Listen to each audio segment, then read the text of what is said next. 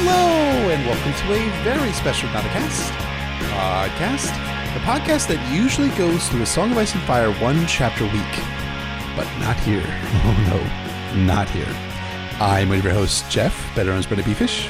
And I'm your other host, Emmett, better known as Poor Quentin. And welcome to our 28th Patreon-only episode titled The Second Coming Part 1, an analysis of The Winds of Winter, The Forsaken, in which we prepare ourselves for Aaron Dampire's legendary Winds of Winter chapter by exploring all the groundwork that George R.R. Martin did for it. And boy, can you tell how excited I am for this episode? I am super psyched to be recording this episode with you, sir. Me too. Obviously, The Forsaken is my favorite thing in the universe. And we're so grateful to you, our patrons, for making this possible. We only kind of got the privilege to do this series of episodes because we got to 900 patrons, which is just amazing and awesome. And we're so humbled by that to get to that level, especially, doing a podcast that it's not connected to a larger media organization or doesn't have anyone more famous than Jeff on it. No offense to Jeff.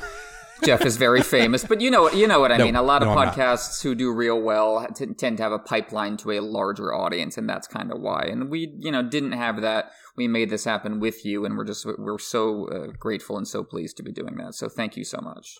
That's a great way of putting it, man. Like I feel like a lot of times, like we do these monthly episodes, and we do say like thank you to you guys every single month, but it really, these episodes all become as a result of you guys supporting us, and it not only makes us feel good, but it helps to make these episodes better, our equipment better. All of our equipment is pretty much new in the past 12 months or so. So we really appreciate that. And thank you guys very much for all of your support. It really means a lot to us, and we appreciate each and every one of you. Thank you.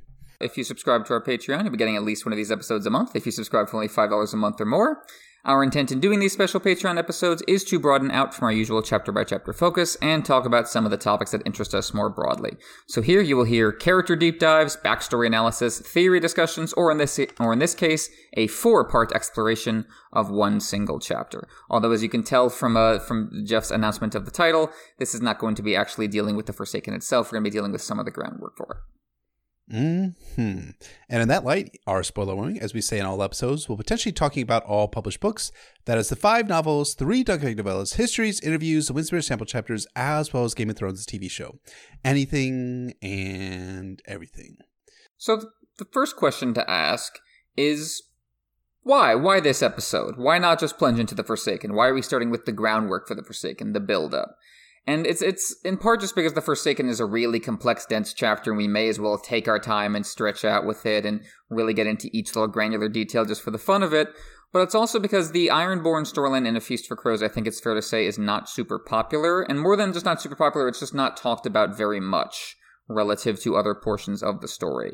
And that, I think, is why when George read The Forsaken at Balticon 2016, it seemed to come out of nowhere for so many people and just be like a complete reorientation of, the entire story, or at least this chunk of the story. And it certainly was in terms of tone, but I think there are connections there. And part of what we want to do in this 4-part series is highlight the connections that were there all along, putting a fragmented story told over many years into a single coherent frame. In order to do that, we have to talk about the Ironborn stuff in the early parts of the series and how George laid the seeds for what flowers in The Forsaken.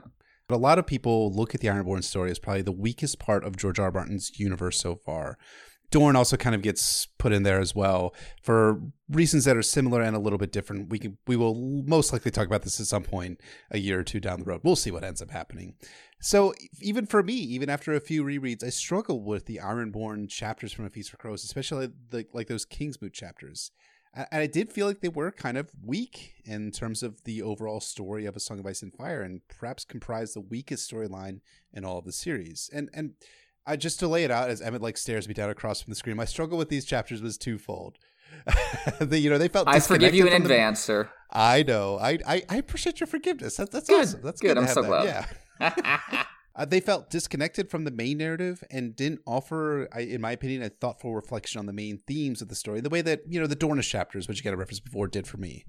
Now, I really, really actually, in contrast to the Feast for Crows chapters, I really love all the Ironborn chapters in A Dance with Dragons, because Dance with Dragons, best book. Ironborn chapters in Dance with Dragons, probably the best, my favorite so far chapters in terms of the Ironborn, at least when I was reading these back in the early 2010s. But these chapters I felt were largely entangled with established storylines, mainly the Marinese and Northern plot lines from that book. But then The Forsaken came about in 2016, and it really helped to refocus my evaluation of these Ironborn chapters from A Feast for Crows. It gave glimpses about all of the things that Euron was doing at the Kingsmoot and how it connected to all of the plots from Song of Ice and Fire. And more than that, it also connected like thematically to aspects of prophecy, real world politics. It connected to aspects of religion versus atheism versus declaring yourself to be a god. All of these amazing aspects of the Ironborn storyline, which didn't really pop into my mind and pop into focus until The Forsaken came out. So knowing that The Forsaken was where those feast chapters where those Ironborn feast chapters were pointing to has made me appreciate them all the more. So I read all of those Ironborn chapters a week before we recorded them, and actually read them just a few hours before we did it one more time in order to just kind of get a full sense of them. And man, I gotta say, Emmett, they are really enjoyable, and they're especially enjoyable in knowing that they're now pushing the narrative towards The Forsaken and whatever the fuck is to come after The Forsaken. Really well said, and I definitely think they have an extra layer of enjoyability and just kind of comprehension when you come back from The Forsaken, knowing how they tie into the main storyline a little bit better. For me, part of what I loved about the Ironborn storyline and A Feast for Crows, reading it the first time through, was that I could kind of sense something like The Forsaken just out of the corner of my eye. Not in the details, of course. George brought his own very particular writing, history to the game with that chapter. But as I read those, and especially read the character of Euron, I got the sense, wait a minute, something weird is happening here, and it's not quite clear what it is. And I understand like that feeling frustrating for a lot of people. For me, maybe just because I love the kind of aesthetic and setting of the Ironborn story chapters in general, it's just kind of my jam. For me, it was like a really compelling mystery, and The Forsaken was when all the dots were really drawn together, and that combination really enthused me. And I think even more than the content itself, it's that particular writing process of George drawing us along that I think makes these chapters special. But I think if you really want to get a sense of that overall writing process, you have to talk about why the Ironborn are on the storyline at all. And this is something we've touched on a little bit in A Clash of Kings when we got into the Theon chapters, but we definitely wanted to refocus our attention on it here. Yeah, I think those are all good points. And I think when we're looking at the Ironborn, it's easy to look at them as natural, planned, and well-constructed in George's part. We have The Forsaken anyways, and that's an amazing chapter. And you're like, oh, the entire narrative was building towards The Forsaken all along, right? No, not really, man. I mean, in my opinion, I think this is like a testament to Martin's skill as a writer, in that it looks like it was just like planned, well constructed, and just a natural orientation of the narrative towards The Forsaken and whatever follows thereafter. But that's not the case. Instead, George patchworked his way into an Ironborn plot through extensive rewrites and expansions on the backstory and lore. And this goes back to like even before the first book was published, so back in the mid-90s. And we can see this in how one of Martin's earliest plots was rewritten to be taken away from a certain character and rewritten to incorporate the Ironborn into the plot line. Namely, Tyrion besieging and burning Winterfell from the 1993 pitch letter, which we talked about extensively. We were talking about Clash of Kings Theon 1. That was then rewritten to Theon taking Winterfell by subterfuge and then Ramsay burning the castle thereafter. And originally, there were not going to be any Ironborn point of view chapters at all in the narrative. In fact, in the very early stages of A Song of Ice and Fire, so we're talking like before the publication of the first book, George didn't plan on using more POV characters beyond the ones he started the first book with. But then thereafterwards, Theon and Davos became POVs fairly early on in the process, as A Clash of Kings Theon 1 was actually included as this is interesting, was actually included as a sample chapter at the end of the paperback, of at least the paperback version of A Game of Thrones, which was published in 1997. And my friend Jen Snow, who's one of my fellow moderators in the Song of Ice and Fire subreddit, has indicated that this chapter was potentially published as a sample in the hardback version of A Game of Thrones in 1996. So the first Theon chapter was very early in the process of George writing A Clash of Kings, was likely written during the process of writing A Game of Thrones, the first book. So Theon's Clash chapters then thereafter detailed the Ironborn invasion of the North, but they also seeded the backstory for Euron Greyjoy in particular. Meanwhile, there are other elements of the story which came into existence in the Clash of Kings that, in my opinion, dovetail with future pieces of the Ironborn storyline. Namely, Eurothon Nightwalker in Dany's 5th chapter in A Clash of Kings, who is a person who is Carthene, who has an Ironborn nickname, or not Ironborn name rather, who is most likely Euron Greyjoy in disguise. We'll talk about that when we get later in A Clash of Kings, Dany's 5th chapter. And then, of course, the famous horn that Jon and Ghost find at the Fist of the First Men, which is very likely Jormun's horn, as opposed to just simply being a simple horn. Then transitioning to A Storm of Swords, we hear that Dany hears in Astapor about the so-called Corsair King who was attempting to buy 100 Unsullied in Astapor. And that figure was possibly, although in my opinion, likely Euron Greyjoy too. And then in A Feast for Crows, in one of Ariane's chapters, I think it's The Soiled Knight, mention is made of the Corsair King raiding Tall Trees Town. And if the Corsair King is Euron Greyjoy, and again, I really think this guy is, that may be the reason why Euron Greyjoy has Summer Islanders with him as among his mutes when he shows up at Old Wyck. Interesting also in A Storm of Swords, so this is kind of something that I've been meditating on for a few years now, is that Balon is reported dead in Catelyn's 5th chapter in Storm, and we learn that Euron Crozius returned to Pike and claimed the Seastone chair. This also coincides with the ghost of Highheart prophetic dream of, quote, a man without a face waiting on a bridge that swayed and swung, on his shoulder perched a drowned crow with seaweed hanging from his wings.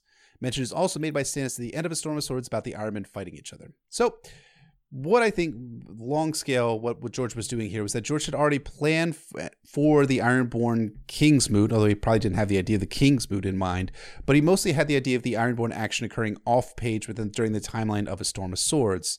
And then George planned a 5-year gap between A Storm of Swords and A Dance of Dragons, and I think that the off-page plotting that George had done in A Storm of Swords would have paid off after the gap with the rise of Euron Greyjoy as this major villain. I think that Euron was always planned to be a villain, at least from the early conceptions of A Clash of Kings. George ended up abandoning the 5-year gap about a year into writing it, so he had to do a massive rewrite of his material, and shortly into this rewrite, George R. R. Martin decided to write a mega prologue for what was then A Feast for Crows, in which he planned to have all of the Dornish and Ironborn chapters, minus Theon's chapters, which ended up in A Dance of Dragons, open A Feast for Crows. But then a year after doing this, in 2002, 2003-ish, George ended up abandoning the mega prologue and decided to sprinkle all of the Dornish and Ironborn POVs throughout A Feast for Crows. And the question is, for a lot of people, as to why George abandoned the mega prologue. And I think he did this for reasons that it's not 100% confirmed. But my theory is that George would decide to promote these prologue point of views into main point of views because he realized that he could tell a fuller, richer story by expanding their origin story and just making them actual point of views that he can write more material against. And then late in the process of writing A Dance of Dragons, circa 2010-2011, George wrote several Ironborn chapters from Victarion, Asha, and Aaron Dampire's perspective, namely The Forsaken. And I'm going to talk a little bit more about The Forsaken next month and the process by which George took to create this chapter. The little that we know, we do know a little bit about it. But for now, just know that a lot of these chapters came late in the process of writing A Dance of Dragons to me, and it signals that George R. R. Martin was really trying to emphasize and reorient the story in a very specific direction, namely a Euron-centric one. So that's all of the meta history that I've been able to uncover so far behind how the Ironborn became so prominent in A Song of Ice and Fire. I do have an essay which is going to get into the nitty gritty, which I know some of you guys like a lot. I don't know why, you're fucking weird just like me. But it's called Sewing the Greyjoys into A Song of Ice and Fire, with probably a subtitle, which I'll figure out at some point later down the road because I've not quite finished the essay as we're recording this episode, which you can find on warspoliticsicefire.wordpress.com. And now that we have the meta aspect of the Ironborn covered, let's talk about the Iron plot found in these books. Because, man, as much as this plot wasn't originally conceived by George R. R. Martin, it is among the most satisfying plots in all of A Song of Ice and Fire, especially at least Theon and Asha's perspective. And now coming back to it, yes, the Kingsmoot chapters for A Feast for Crows, also quite satisfying. So glad to have you on Team Kingsmoot, sir. Welcome aboard. Yo ho, yo ho. Anywho. So yes, the books. The Ironborn material we get in A Clash of Kings is mostly focused on the character arc of our POV Theon Greyjoy, and as you said, plot elements for his storyline have been hastily retrofitted for him after having originally been intended for Tyrion's story. Theon is an outsider, desperately pretending to be an insider, so we see Ironborn society and House Greyjoy within it as if behind a layer of glass, at a distance, through Theon's eyes. Aeron Damphair, the first Greyjoy we meet besides Theon, is merely a font of scowls and judgment in A Clash of Kings. He is a cultural gatekeeper who always finds his nephew Theon wanting. He's not a complex psychology in his own right. Theon cannot see past the surface to the hurting soul underneath, and there probably was no hurting soul underneath at that point. George probably wasn't thinking of the priest that way yet. There are, however, seeds being sown, despite House Greyjoy's words protesting otherwise, that are relevant to the A Feast for Crows plot and The Forsaken, even though, as you say, George certainly hadn't had them all worked out in his head at this point. You have Balon sitting in his broken fortress on Pike, just lost in his head in the old red tales that tell him how he's supposed to be, completely at odds with mortality and the reality of his last rebellion. The old way as a whole is framed quite clearly in A Clash of Kings, as we discussed in our most recent Theon chapter, Theon 3, as this delusional fairy tale the Ironborn tell themselves about themselves to justify and ennoble their cowardly raping, robbing, and murdering. And of course we hear whispers of a Greyjoy not present, the maddest of them all. Theon looks around for his Uncle Euron and his ship the Silence and is very glad he's not in port. Asha says she's heard terrible whispers of Nuncle Crozeye. And these whispers continue in a storm of swords when Balin dies and the struggle of A Feast for Crows is born, in the same breath that Catelyn learns that Balin Greyjoy is dead. We also learn he's been replaced by Euron, this black a pirate who ever raised a sail, who has a crew of mutes and has been to Asshai and back. We hear all these terrible whispers, this terrible reputation of Euron, even though it's all at a distance. Again, just like Theon's POV was at a distance, George is gradually getting us closer to the heart of it, the truth of the Ironborn, which, as you say, he's making up as he goes, but he has to pretend, no, that truth was always Euron and always there. That was the plan. So he has to make it seem this way, and he does a very good job. So before George returns to the Iron Islands at length in A Feast for Crows to actually show us this stuff, he has set up from afar this ideology crumbling from within and without, and he has set up the villain trying to take advantage of that. Yeah, and you bring this up really, really well in the 3 Theon chapters we've done so far that era. And if you guys are listening like months down the road, we probably have already been through A Clash of Kings Theon's chapters, but it'll be several years before we get to Theon's chapters in a Dance of Dragons. All that's to say is that, yeah, what's fun to look back on A Clash of Kings and A Storm of Swords is that George is definitely setting up the Ironborn as the losers who are desperate for a chance to strike back and reclaim that old glory. But when that doesn't transpire and the conquest of the North results in only the most marginal of gains, the ideology of the old way gets demonstrated as utterly used up. And there's this idea, and we've talked about this before in the main cast, about history is written by the winners, which is something I generally dislike. It's really not very good historiography, but there is something to be said for the idea that history of ideology is written by winners. And it's far too sweeping of a statement, and there are lots of nuances, but in the real world, communism is largely regarded as failure because of events that transpired from 1989 onwards. For the Ironborn, the Balon Old Way was on display as a catastrophic failure, as Asha really brings up really strongly in her Kingsmoot speech. The North had not truly fallen to the Ironborn. Lots of their own men were dead. Balin's own son was now a captive of the Boltons and was being tortured by Ramsay. And the Northmen despised the Ironborn and were coming for them. And they were picking off their castles one by one, as we find out in A Feast for Crows and A Dance of Dragons. But there's another aspect worth engaging with, and it's something we brought up about in our episode about the Greyjoy Rebellion, that old Patreon episode we did a few months ago. The new way, which was popularized by Quelling Greyjoy and by his granddaughter Asha, was really not in vogue either. We talked about this in our episode covering Theon's first chapter. When Theon steps ashore at Lordsport, the sept that had been burned during Robert's Rebellion remained in ruins, meaning it had not been rebuilt. The new way was still absent from the Iron Islands. Though people like Quelling attempted to discourage the worst aspects of the old way, which is mostly taking of the salt wives and thraldom, slavery, and attempted to reform the Ironborn cultures, some of the old way practices, thralls, salt wives, plunder, and rape were still quite popular. Yeah, imagine that. And there are plenty of real-world parallels with portions of an ideology remaining powerful even after it's defeated militarily. The Reconstruction era South in the United States is perhaps the most striking parallel to the Ironborn. All of this to say is that with the death of Balon Greyjoy, the ideologies of the old and new ways really showing their asses, the atmosphere was ripe for a ideological hijacking by a certain older Greyjoy brother. Big brother, as George Orwell would have it, and that's Euron. But you make a really good point. It's not just that the old way has been, shown to be a complete wreck in terms of actual military success and history going against the Greenland. It's that it's still popular on a cultural level, and that two-fisted approach, that kind of way that the Ironborn are half in and half out, that's exactly what Euron needs. That's exactly what makes them so vulnerable. If the old way was strong, Euron wouldn't stand a chance. If the old way had been completely discredited, Euron wouldn't stand a chance. But because there's this little room where people want to believe in the old way, but everyone who's been practicing it clearly is not up to snuff, that's what leaves Euron the hold to walk in and say, actually, that's going to be me. I can make this happen for you. And it's all set up for him so beautifully. So to get into A Feast for Crows proper, the A Feast for Crows Ironborn storyline, conveniently for our purposes, that storyline begins with the same POV as the Forsaken, namely Aeron Greyjoy, the Damphair, priest and voice of the drowned god. And that is no accident. Aeron is not exactly the protagonist of the Ironborn storyline, because one of the great conceits of that storyline is that Euron is the protagonist. This is just his rise to power being seen through the POVs of the people failing to stop him. But Aaron is our guiding hand. He grounds things. He's the keeper of the flame in terms of what this storyline is all about, because Victarion tends to completely miss the point, and Asha is rapidly off on her own direction, and her storyline is not actually that much about her uncles. That's just where she starts from. Right from the start of The Prophet, Aaron's first chapter, George sets the mood perfectly. The prophet was drowning men on Great Wick when they came to tell him that the king was dead. Death is the seed from which more death grows. Death is the backdrop and distraction from other death.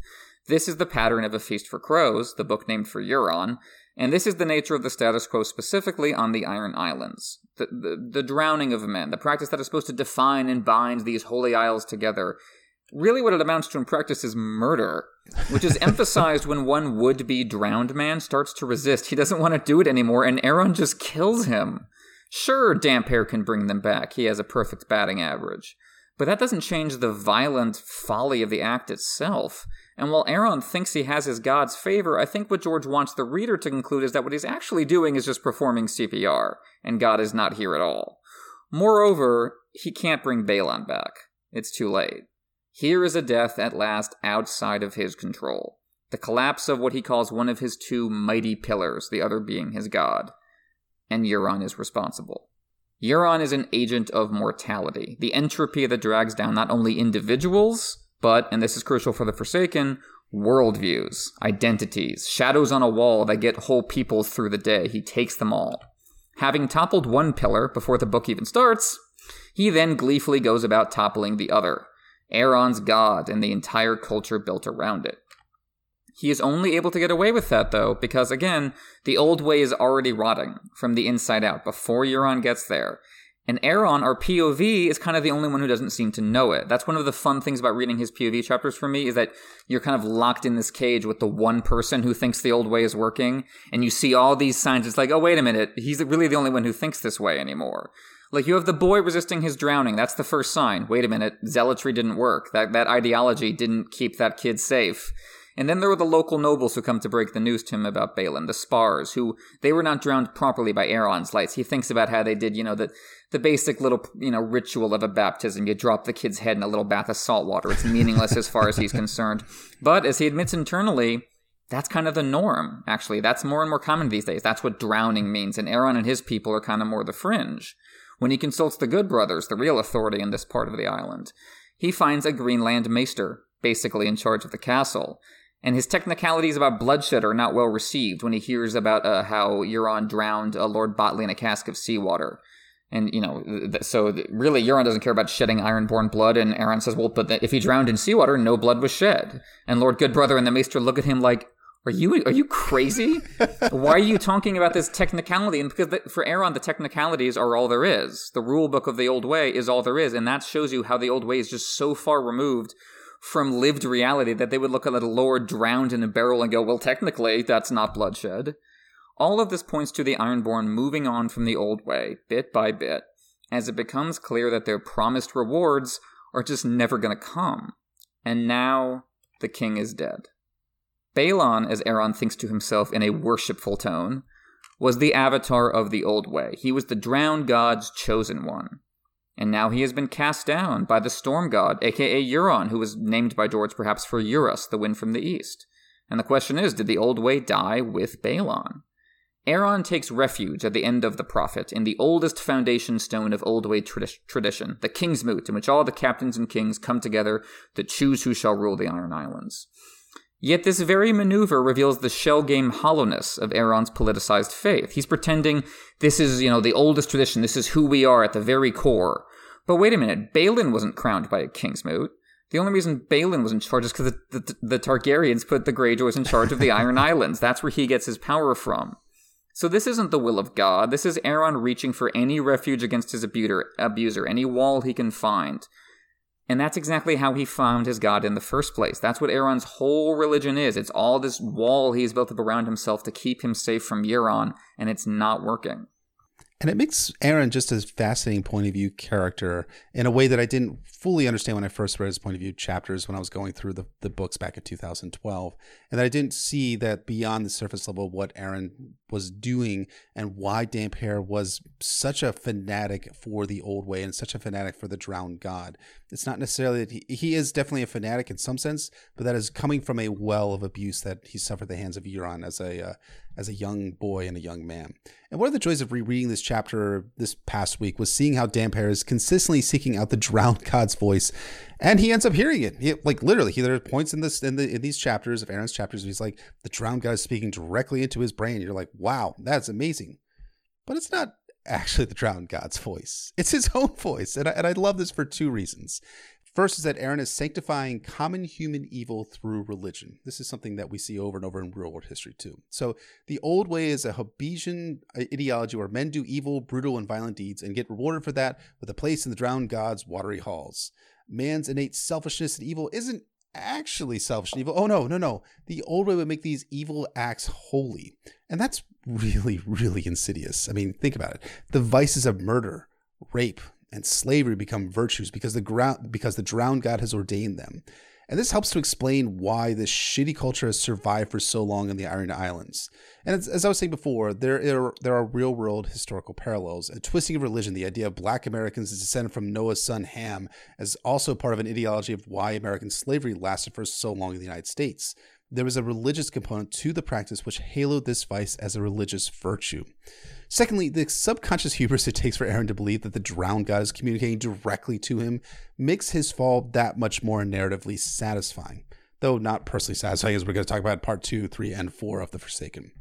It would be an easy route, I think, to have Aaron praying to the drowned god and having some sort of movement of the spirit, so to speak, which leads him to the revelation about holding a king's moot to select the next king of the Iron Islands. And that is how I think, and it's how I anyways feel, is that how religious people feel about God answering their prayers anyhow, that God is moving you to one direction, providing you answers, but it's not that God's directly speaking to you, because that's crazy talk. That doesn't actually happen, although there are, of course, different ideas about this in all religions across all of human history. Instead, George R. R. Martin has Aaron hearing the drowned god's voice directly, in his own head. He only hears this voice so clearly, and so clearly, because it's his own internal monologue and conversation with itself. Ultimately, to bring up another religious phrase, pride goeth before the fall, Damphair. It's so beautifully said. It's like, of course he so easily hears that voice. Of course there's no obstacle because it's just him. If it was any other being, even a literal god, like there would be some sort of psychic distortion, the way Patchface has to do with kind of only getting a glimpse of what he sees. But of course, Aaron just has, gets an HGTV look at God's voice because it's his own. But it's also just a great expression of loneliness. Like Aaron has just himself in there because that's all Euron left him with. And that's all Euron left Victarion with too. He's done the classic abuser's trick where you isolate your victims even from each other and they don't communicate and they can't form bonds. And the old way has made that easier because the old way tells everyone, no, you don't cry, you don't have feelings, you're not hurt. You're not wounded, you're not confused, you're fine. And that means someone like Euron can just spread so easily because everyone's fine. So we couldn't possibly have raised a supervillain in our midst because we're fine and we're awesome. And we see that as soon as Euron shows up in the flesh. When Euron is introduced in Victarion's feast tent in the Iron Captain, Aaron stakes his claim against his older brother not on the grounds of abuse, because that would make him look weak. Nor does he do it on the grounds that Euron is sadistic and untrustworthy, even by Old Way standards, because then it would look like, what, are you saying we shouldn't be violent? Are you saying we shouldn't go out and kill people? What, are you, some kind of pussy? No, so the only argument Aaron has to make is cultural. The only argument he could make is that Euron is not a godly man. And on one level, this is framed like a superficial objection, something for the reader to roll our eyes at, because this feels like, oh, this is just an excuse Aaron is using to talk about the only topic he likes, God. But at a deeper level, Aaron is articulating exactly what is so terrifying about Euron. He's not just an atheist. He is auditioning to be a god in his own right, to occupy the throne of light perched atop the universe that he believes currently sits empty. And that's when I think we need to get to the overall kind of pattern of what we're trying to do in this 4-part series, and I think the overall pattern of what George has gradually stumbled upon with the Ironborn. That which is subtext in A Feast for Crows is made text in The Forsaken. That which Euron is merely alluding to early on, that which Aaron gestures at but cannot fully describe, it's going to come barreling through the fourth wall to sink its fangs into the reader's brain later on. Euron responds to Aeron's objections with a beautifully written monologue that manages to both expose his entire worldview and master plan, while also shielding them in just enough bullshit and plausible deniability that no one in the tent realizes what he's actually saying. Euron says that he has sat the Seastone chair, and no god has struck him down, because it's just a chair, like any other. He makes the same argument in The Forsaken regarding his murder of his brother Harlan. He did it, and then he waited around to be punished for it. And he wasn't. Because men are meat, as far as he's concerned. Everything on Earth is exactly as it appears. It's a round ball of dirt upon which we are born for no reason, suffer, ask for succor, and die waiting for it. Euron has traveled the world and seen that all these gods, so different on the surface, are really the same thing, just projections of need into the void. Hear me, heal me, protect me, make me wealthy, make me beautiful, make me powerful, make me king of the Iron Islands. The Faceless Men have reached the same conclusion, and interpret this state of affairs thusly. There is only one God, and that God is death, because death is the one answer the void gives us. Death is the one answer to prayer, so that must be what God actually is. Euron has reached a slightly different interpretation. There is only one God, and that God is me. What all those people are ultimately praying for, he says, is to be protected from the Silence, and that's why he named his ship that. Sure, the Silence refers to his practice of cutting the tongues from his crew. That's the initial definition we're given. That's the initial explanation. But again, that's the surface. Just as the surface of A Feast for Crows gives way to the depths of The Forsaken, the real reason Euron named his ship the Silence is in honor of the void where the gods should be. That's why he says to Aeron in The Forsaken, "What awaits you? It's not the palace of the drowned god beneath the waves. No. Worms await you, Aeron. It's just death." People want to be protected from the revelation that the universe isn't even hostile, it's just indifferent. People want to believe. Euron has come to take away belief in anything at all, other than himself as the new godhead. We see that already in The Forsaken among his followers, who are talking to Aeron about your god. Wait a minute, your god? When did you guys give up the drowned god? When did Euron become your god all of a sudden? And Euron is only able to get away with that because he so effectively disguises this harrowing journey into the abyss as an appeal to the very old way culture Aeron is trying to defend from him. Hence the eye patch, which he does not need. It's his pirate costume. It covers up the crow's eye, which is continually linked to his sorcerous apocalyptic side.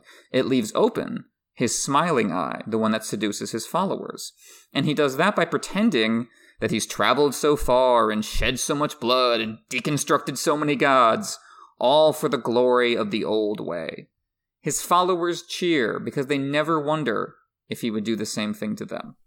I love that. And I think like in rereading Asha and Victarion's feast chapters right before the King's Moot, it's really fun to see how these two characters are attempting to clown their way into a coalition large enough to sit the Seastone chair.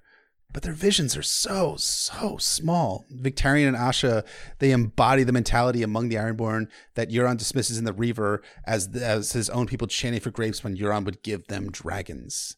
They're basically embodying traditional ways of thinking about Ironborn politics, old way versus new way. And Asha spends her entire chapter trying to convince her closest allies in Roderick Harlaw and Tris Botley, and specifically to support her in the King's Moot. Victarion, meanwhile, sails at Oldwick with the ideas that his numbers are too few to win the Driftwood crown, but if he demonstrates how Ironborn he is, he's gonna win. But Euron is standing there fucking high out of his mind, smiling, alluding to the idea that he is a god, as you were saying. There's something, and I don't know if George intended this or not, but there's something almost cult-like about Euron's first appearance on page. All the Iron Men are just drinking themselves into a stupor in this feast hall, but then they go quiet when Euron and his mutes show up in the feasting tent. There's like a Jim Jones, David Koresh feel about him. He's magnetic. He has a grand vision when Asha and Victarion want more of what's already been had for the Ironborn. So it's fascinating that when Euron finally leaves, Asha attempts to broker a deal with Victarion to serve as Victarion's hand while he sits the Seastone chair and wears the Driftwood crown. But Victarion, being Victarion, thinks that Asha wants to sex her uncle. Classic Victarion, guys. Everyone laugh at him. Haha. He ultimately, though, ends up rejecting this idea, this compromise. He rejects the coalition building that Asha attempts. Ultimately, though, the old way and the new way are irreconcilable, in my opinion. They can't be joined together, and compromise is a Green Lantern folly to all these Ironborn. There are 2016 GOP primary election parallels here. But guys, this is a family podcast, so I'm not going to get into those. We can talk about those on Twitter. Ultimately, Victarion's Iron chapter opens with the wind blowing from the north, and Aeron's The Drowned Man chapter, the start of the King's Moot chapter, opens with damp hair in the sea, feeling the cold wash over him. Basically, George is signaling Euron's victory at the King's Moot before it's even achieved, and I fucking love that. Yeah, that's a great point. It's already over, and it's already over in part because Euron is so powerful and mysterious. He seems like part of the wind, part of the water. But it's also over before it starts just because their ideological failures make it a guarantee that it's going to go wrong. And yeah, I love that Asha makes this offer to Victarion, I'll be your hand. That's so representative of how Asha has these good intentions but isn't thinking things through. Like, a hand on the Iron Islands? Asha, that's not how they do things here. Like, that's a Theon mistake. Like, a complete failure to misread your people here. But Victarion, being old way Victarion, thinks, woman sex, yes, me? Like, that's his mindset. So between those two, like, of course you guys couldn't get together, and of course you left things open to Euron, who, yeah, absolutely, as you say, has a very cult-like, very kind of, it's all about him, not really even his ideology. It's just like, I am the ultimate expression. You be like me, and that's how we're going to get where we're going. And it's very effective, specifically against his opponents when we get to the King's Moot. And yes, I love the King's Moot. For me, like, the King's Moot, you know, it's the fourth book out of hopefully 7, which is, you know, the middle book. The King's Moot's in the middle of the fourth book. I feel like this is the center of it all. Like, you could draw a Song of Ice and Fire like a big circle map, and this is the center where everything is still. The King's Moot begins with Damphair giving himself to the sea, reassuring himself that the strength of his god means he need not fear the devil. He need not fear the Crow's Eye. His god will protect him. His culture will protect him. His King's Moot will protect him. He turns out to be wrong about all of that, which is the foundation of the Forsaken when he is left among the ruins and Euron comes stalking him. George frames the King's Moot as a microcosm of society, of the story so far, even the history of humanity in this world. It starts on such a small scale, an individual, lone man struggling onto shore from the sea, like our ancestors, evolutionarily speaking, who struggled onto shore. That's what Aeron feels like in this moment. Color steals back into the world, like this is the first time color is coming to the world, as the people rise from sleep and the banners flap. They come together in Naga's bones where their civilization began. Those bones could be the building blocks of a castle. You could think of them as the trunks of weirwoods. It could be any of them. This setting stands in for all the story settings. This political struggle stands in for all the story struggles. The characters are pretty simple, but I think they're supposed to be archetypes. I think this is supposed to be like George saying, here's what the whole thing has been in its simplest, purest form. These factions have come together to pick a new leader, a new mighty pillar, just as Westeros had to do post-Robert, and the Khalasar had to do post-Drogo. So why rate the King's Moot this way? I think George is trying to communicate to the reader that, hey, I know you might not be super into the Ironborn, but this is not merely a subplot for secondary characters. I'm not wasting my time, I promise. This is the story writ small, which means how the King's Moot ends is going to have ramifications for how the whole story climaxes. Right, and I was thinking about this in terms of what happens in the first book, because I think that George ended up constructing the King's Moot sort of as a inversion of the King of the North moment from the first book, from A Game of Thrones. Who shall be king among us, Joffrey or Gilbert Farwin? Stannis or Victarion? Renly or Asha? Or a radical new solution that's a callback to the old way in actuality? I mean, if you scratch the surface of a lot of the new plot lines, in quotation marks, from A Feast for Crows and A Dance of Dragons, you're going to find that they aren't actually new. They're old plot lines wearing new colors. Time is a wheel. Very well said. Absolutely. It's the combination of change and constancy that, you know, some elements change and some don't. You put those together and you see how the story is evolving. And I love how the King's Moot works kind of structurally. It begins, the first candidate is Gilbert Farwin, Lord of the Lonely Light. He's clearly the flip side of the coin from Euron. He's got the mad eyes in common. He's got the sorceress background. The Farwins are rumored to be able to skin change into whales.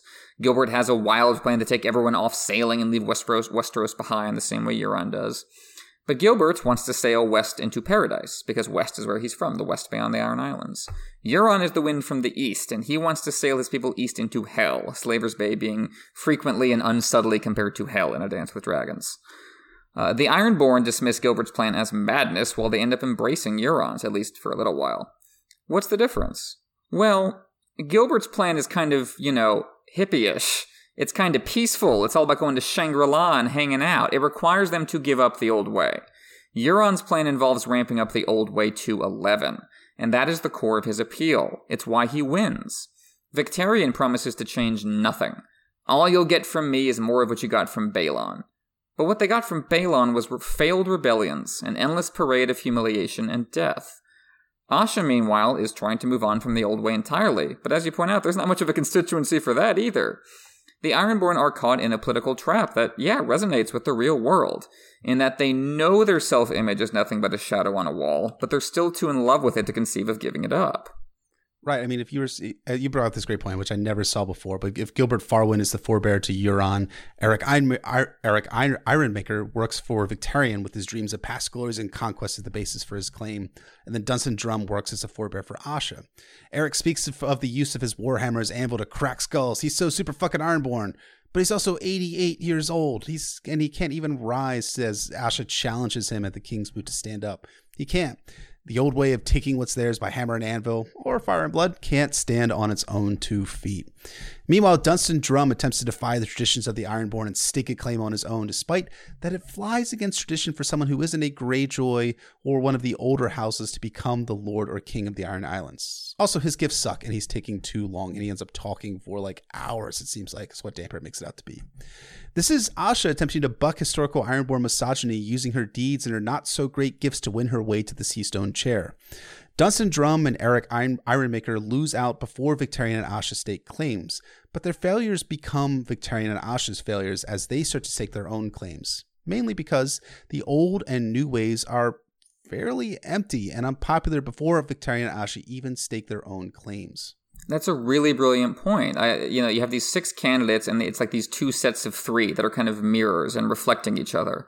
And that's just a fun structural game on George's part, but it's also reflecting how Victarion and Asha should have seen this coming. Like, there were versions of themselves who went first and failed, and they still went ahead with their ideologies. That's a great way of showing how they have failed to learn from the old and new way falling short before. They're just going to keep trying it. But if it didn't work for Eric Ironmaker and Dunstan Drum, why would it work for you two? So Euron improves on Gilbert Farwin, which is interesting to consider why. Because it is only temporary. Like, the Ironborn do eventually reject Euron's plan to go east just as much as they do Gilbert's plan to go west. When you get to the Shield Islands, they're like, actually, no. We don't want to go to Slaver's Bay. And what's interesting is what they want to do is go to the Arbor and eat a bunch of grapes. Which kind of sounds like what Gilbert offered them, right? Like, let's go sailing to a beautiful land and eat food forever. But what's the difference? Gilbert didn't say, let's go kill a bunch of people. Gilbert didn't say, let's go be badasses. And that's still what they want to do. So they go with the version of Gilbert's plan that lets them feel tough. And that's Euron's plan. This is precisely the political space that Euron needs. He can acknowledge the old way's failings while spinning those failings, not as a product of the ideology itself. Oh, it's just been the weak individuals trying to execute it. They all fell short. They failed. I will succeed. Just look at my resume. I've killed the most people. Once again, he talks about going all over the world, treading where most would dare not. He brought back Dragonbinder, the Horn of Hell, with which he means to steal dragons. All for the purpose of making the Iron Islands great again, or so he says. But Aeron knows better, and George drops clues into Euron's dialogue that his sets are sight higher, these clues that will pay off in The Forsaken but are there for readers to pick up on. When he says during his big speech at the Kingsmead about how all Westeros is collapsing during the war, he says, "A crow can espy death from afar, and I say that all of Westeros is dying." And that definitely reads differently coming back from The Forsaken, wondering if he might be talking about things on a more magical level, like, the crows being able to spy things from afar and all of Westeros dying, not just a few people here in the Riverlands, a few people here in the Stormlands. No, everybody is dying. That sounds like he's talking about something different than just the war. And then he almost completely gives himself away at the end of his big speech when he says that his plan to steal dragons, surely that's worth a driftwood crown. That right there exposes his contempt for his own people. How this is all a performance and he's using them transactionally to get what he wants before abandoning them. Surely that is worth a driftwood crown. That's what he thinks of the crown. That's what he thinks of the Seastone chair. It's just a chair. That's what he thinks of you people. But no one picks up on it because they want to be him too badly. They just cheer his name. Aeron reaches inside for his god and finds only silence. The nothingness behind the stars that seems to prove Euron right. There was never anyone there, so it might as well be him. Again, that which is subtext here will become text in The Forsaken. His apocalyptic ambitions are made explicit later on. They are present but buried here.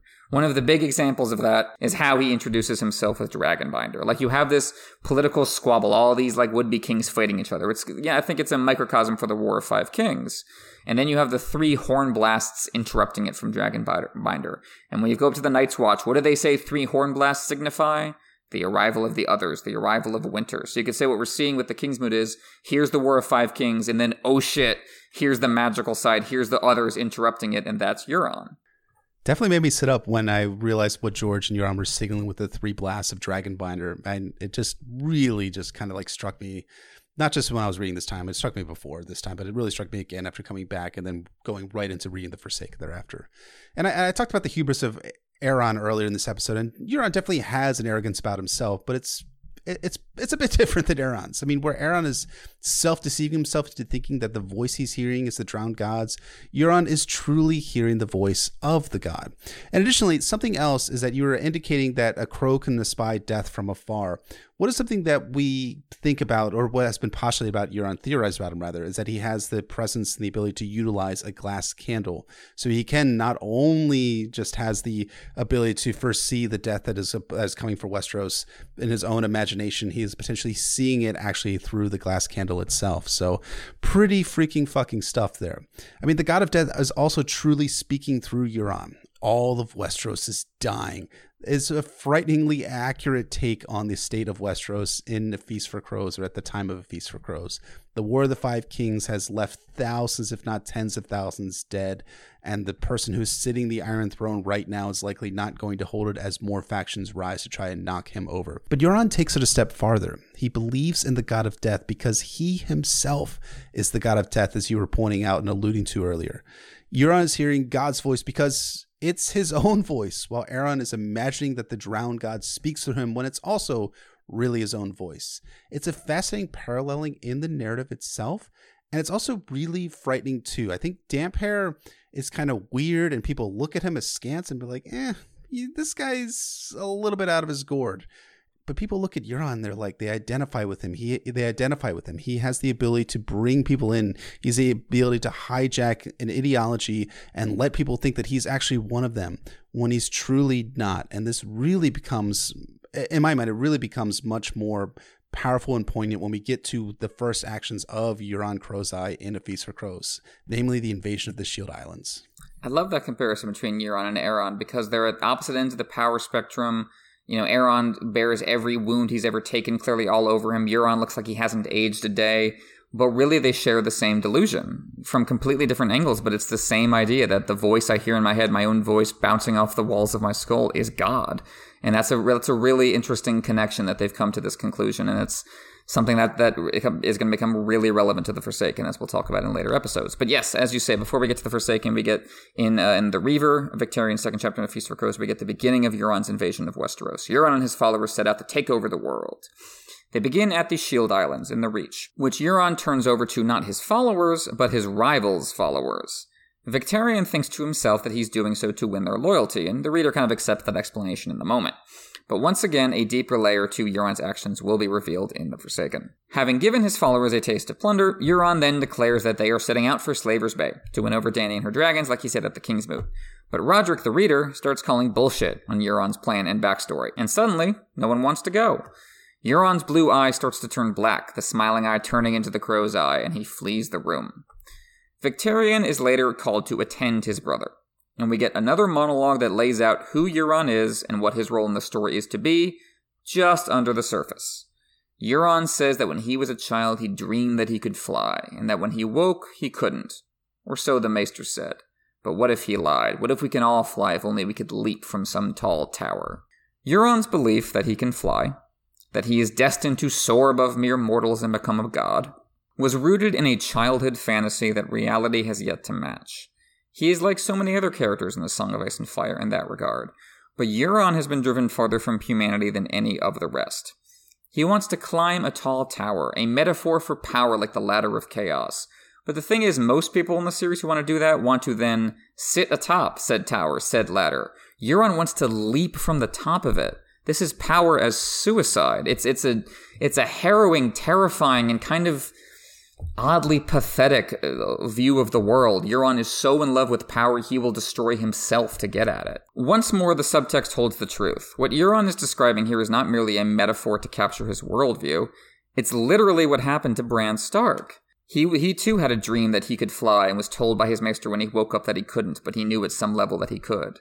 And this suggests that Euron might be one of the previous would-be messiahs upon whom Bloodraven experimented before he found the one true Bran. Perhaps Euron's third eye was opened by Bloodraven. I can't emphasize enough the potential importance of that revelation. It suggests that Bloodraven, Godhead, the Herb Mentor, opened the antagonist's third eye as well as the protagonist's. It's as if the White Walkers were given a seed to nurture south of the Wall, a prodigal son who would someday seek to return to them. It's an origin story that gives shape and structure to the rest of the free-floating dread surrounding Euron. This is why he's like this. This is where he came from. This is where he's going. You can see that all over his character. Why else call himself the Crow's Eye? Why else have that banner where crows are crowning his eye, except in honor of the crow who opened his eye? And I would argue that the cosmic horror freakout of the Forsaken does come out of nowhere unless you keep this in mind. It makes sense if you put Euron's supervillain origin story at the forefront of his story. It gives it all direction. It gives it all stakes. Victarion, our POV on this revelation, misses the point as usual. Euron even offers him Shade of the Evening, the warlock's psychedelic drug, to clear his vision, but Vic spits it out. Once again, the truth will wait for Tyrell because Aeron Damphair is not going to have a choice about drinking Shade of the Evening. Euron dispatches Victarion eastward to bring back Dany, ensuring that Euron sticks around in Westeros for the Forsaken and beyond. The Reaver is a very busy chapter in which a lot of different things are happening at once. It's one of the more plot-heavy chapters in A Feast for Crows. So it is easy to overlook the absence of Aeron Damphair. He seems to have wandered off. He says he's leading a rebellion, but no one knows where he is. I think it's a structuring absence. I think it's an important consideration. I think Aeron's absence is what makes the Reaver what it is. Aeron's perspective is what's missing from that chapter and why none of the dots can be connected. If he was there, we might be able to see Euron for who he really is. Victarion might be able to see Euron for who he really is. But by the time we return to Aeron Damphair and the Forsaken, Victarion is gone, and it's too late.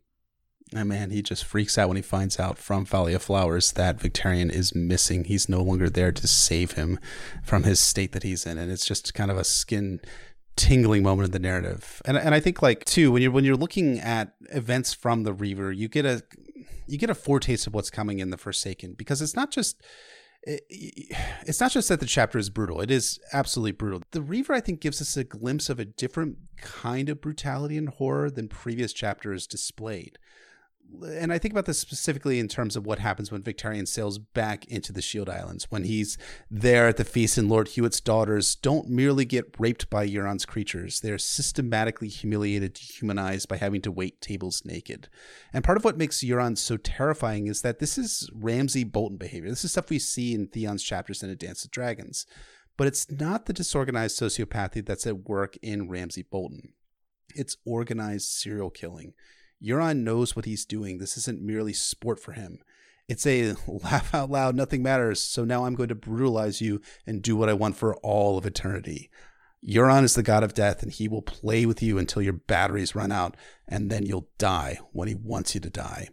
And, you know, that's something that's really kind of different from the narrative. I mean, when we read Theon's chapters in A Dance with Dragons, there are aspects of those chapters which just make you really kind of almost want to retch when you're reading what's happened to Theon, what Ramsay is still doing to him, and how Ramsay interacts with all of the living people around him.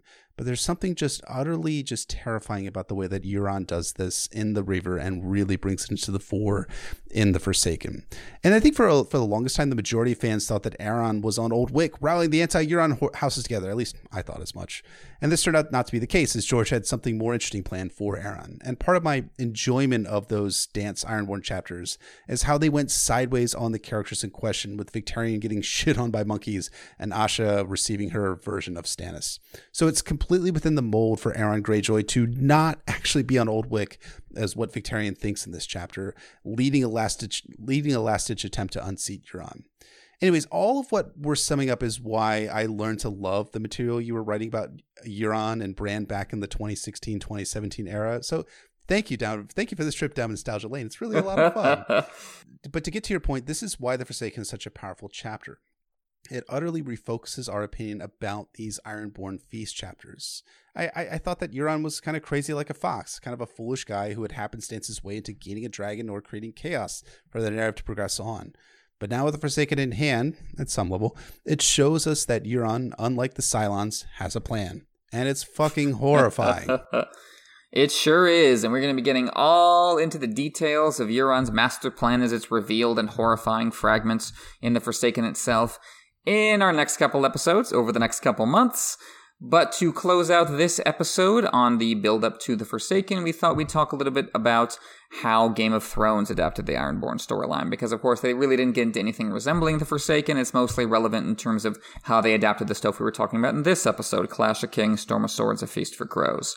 So overall, Jeff, how do you think Game of Thrones handled the Ironborn storyline? I think when you look back at earlier seasons, season 1 and season 2, I think they did a generally pretty decent job with Theon Greyjoy and with Yara in the form, because they couldn't have Asha because it apparently sounded too close to Osha, the wildling woman who was in Winterfell. So I thought the Theon stuff from the first 2 seasons was some of the strongest stuff there, especially in season 2, where there was some kind of weak material. I thought that Theon's storyline was very good. I thought the music was also especially good. The Ironborn motifs that Ramin Djawadi used were really good. I actually sometimes listen to those when I'm trying to do some writing and stuff like that, because they do just have this do do do do do do do. It's just it's so good. It just makes my skin tingle in a good way, as opposed to this Euron stuff, which makes me tingle in a bad way. I think though, when we get to like the Theon stuff from seasons 3 and 4, it's less good. I think some of the torture stuff that we get from Ramsay was a bit overdone and was just a bit sensationalized and almost made it kind of pornified, if that's fair, so to speak. But I think like where I think we should probably focus most of all is like how they adapted storylines such as the Kingsmoot and Euron Greyjoy in particular, because this storyline kind of came not out of nowhere necessarily, because we had the books in hand, but they did come rather late, and they ended up kind of rejiggering the timeline for it. So they had the Kingsmoot happen after Asha had freed Theon, and they were both on Old Wick itself. I guess Old Wick, you can't really be sure about some of these later seasons about all the world building they were doing there. It wasn't necessarily all that good. But I'll turn it over to you, because one of the things I first got introduced to you was through Tumblr. But I also know that back in the day, season 6 and season 7, you were writing for Deadspin, and you had a lot of interesting thoughts about Euron Greyjoy in particular, which I didn't actually agree with altogether, but I thought they were interesting thoughts all the same. So I figured I would turn it over to you to talk about how the show adapted a character like Euron Greyjoy, and whether you're satisfied with how the Kingsmoot and Euron came about in season 6 and season 7. I very much enjoyed Euron's introduction on the show in season 6, episode 2, Home, when this was after Theon had just escaped and was heading home to the Iron Islands, and his father Balon was killed on the rope bridge on Pike during a stormy night by his brother Euron, who had returned. It was a really spooky, atmospheric scene. Euron was speaking some, terrifying lines from the book, and this bridge was swaying, and I thought it was appropriate that he killed Balon personally, not what happened in the books. He hired the Faithless Man to do it. But visually, in terms of introducing the character, I thought it made perfect sense, and he looked like he was being set up as a big, important new villain with some spooky, potentially magical background going on with the storm and talking about where everything he'd been. And then they immediately turned him into a punchline. And that sounds like such a weird choice to me in terms of trying to do 2 things at once with a character that they never quite seemed to have a handle on, or why he was particularly in the show at all. And I don't want me to be glib or flippant about it. I think it's just a product of adapting one of these secondary subplots of A Song of Ice and Fire. And the reason this exists is really its very specific structural import, filtered through Euron. And I think if you take that away, when I understand why they did that, I think cosmic horror Euron was never on the ballot for the show, as I've said before many times. So sad, but I think just a necessary reality of just kind of just the tone and register they were working in. But if you take that away, there really is no reason to have the Ironborn at all, other than Theon, after season 2. There really just isn't. That they are just dead weight at that point. In the same way that if you're not going to intricately connect Dorne to the Daenerys and Cersei, King's Landing, Targaryen stuff, just don't have Dorne. I love a couple of those characters on their own merits, but that really is why they're there, and that really is where the revelation and emotion comes from. And I think you could tell that there was just some dithering going on with the Ironborn stuff, specifically surrounding the Kingsmoot. which, it was never going to be this, the beautiful, intricate thing I love from the books, where it just is a wonderful mirror ball that reflects all aspects of the story. But it had one of this nagging thing I really disliked in the later seasons, where a character would do something really blunt and obvious and then say, well, yeah, that's the point. We need to do things and be blunt and obvious now. Like when Ramsay kills Roose, or when the Sand Snakes take over Dorne, or when Euron just says, yeah, I killed Balin at the King's Moot, and they try to make it be like, oh yeah, that's refreshing and new, just doing stupid stuff and saying I did it. When what it's really is just lazy writing that's not as nearly intricate or complex as the power plays being pulled in earlier seasons when they were drawing from the books. The politics of season 6 is just really boring, and it's just very thing happens, then the next thing happens, and the next thing happens, and nothing is unexpected. Like, what's the big political twist in like later seasons is like the Littlefinger stuff at Winterfell in season 7, which everyone agrees is garbage. So I think that really slowed down the Iron Islands, but even after season 6, I was just curious to see what purpose they had for Euron, and it unfortunately was mostly just keeping Cersei around, giving an excuse for Cersei to still be on the game board. It produced some, there was the fun sea battle in season 7 against the Sand Snakes, which was kind of a hoot to see him out there, just hollering and causing chaos. Very, very kind of fun at a just kind of relaxed, jocular, sarcastic kind of level, and that's totally fine. It's at that point I began to appreciate Euron more as just completely divorced from anything resembling his character in the books. Although I was still left with the question of basically why he's here at all. Especially when you get to season 8, and it's like he and the Golden Company, they're not even putting up a fight when Dany shows up at the end. Why are these people here? Why are they in the show? So that felt like a case to me, as with Dorne, of like, oh, they're in the books, they're around for a while, so we'll do something with them. Oh shit, we didn't figure out what to do. I think there was competing ideologies in the writing room, which is, how close should we stay to the books versus how much should we be pushing the narrative forward? Because we have these end states, which George told us about, but we also have these plot lines in play, but we're not going to go down that road. But we also kind of want to have them sort of resemble events from the books. So we're going to end up just kind of doing both at the same time. I was thinking, so I just rewatched the sea battle scene from season 7, which I think is actually a very fun scene. It didn't feel particularly like momentous necessarily, but there was a moment there at the very end where after Theon jumps into the water and you have two of the Sand Snakes, one is hanging off of the prow of the Silence, the other is staked to the Silence, and I'm like, wow, this is like Euron from the books here. Just for a flash, just for one moment, you see this kind of utterly nihilistic god of death figure that is there and is willing to do something that is just visually just horrifying, but yet just makes a lot of sense to who the character is. And then they immediately undercut that by having the Euron going to fuck Cersei storyline, which is a big part of what becomes season 8, and the dynamic between him and Jaime, which is just still remains one of those just head-scratching moments in the narrative about Euron's last moments being like, I'm the man who killed Jaime Lannister, and you're like, oh, that was important to you. That's good to know. Right. It was this weird thing where it was like, is it supposed to be a commentary on how like characters in this universe just want to like live forever in the songs? But this version of Euron was never like that.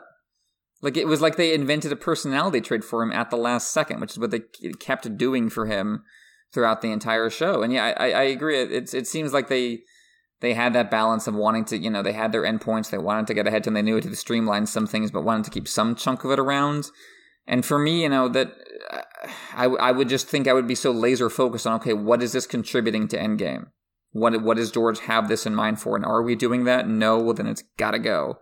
But But of course, there's not even when David and Dan, I'm sure, were at their most imperious. There's not just one voice. Brian Cogman was trying to keep a lot of this stuff around, and there were other writers and other ideas, and maybe they had plans that didn't work out. They had budgets that didn't work out. So this is, I think, the Ironborn storyline in Game of Thrones is in part a reflection on how there is not just one writing process on a show. There are like a dozen different writing processes happening at once all the time, and sometimes it's just a mess. In the same way that we were saying about George and how George writes the Ironborn storyline, that his marvelous trick here is that he makes it seem a lot more coherent than it actually is, and I think the show just didn't quite get there. So I think that about wraps us up for this first part on The Forsaken. Again, first part of 4, because next month we are going straight into the Forsaken itself. I don't think we've quite figured out how we're going to divide the chapter itself, but I'm sure there's plenty of interesting ways to do that, because we'll think about it, yeah. Yeah, I'm thinking it's like, dream sequence, non-dream sequence, like, Euron stuff, non-Euron stuff, because Euron isn't all the way through the Forsaken.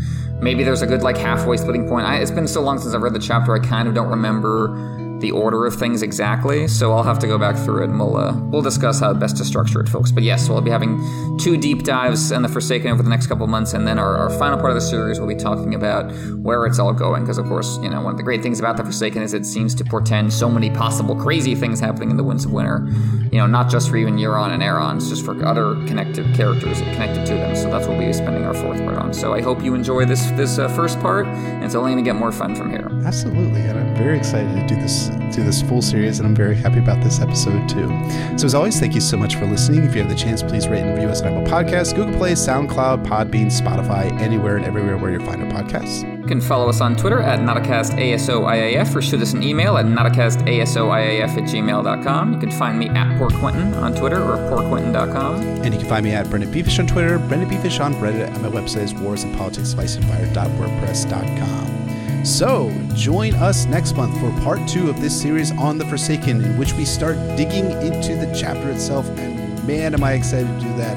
I might even have a new favorite Winds of Winter sample chapter, because I just reread the Forsaken today, and maybe Theon is just a little, not worse, but maybe the Forsaken is just a little bit better than Theon. Both great flavors that taste great together. So thank you so much for listening. Thank you again so much for you guys for supporting us. It means a lot to us.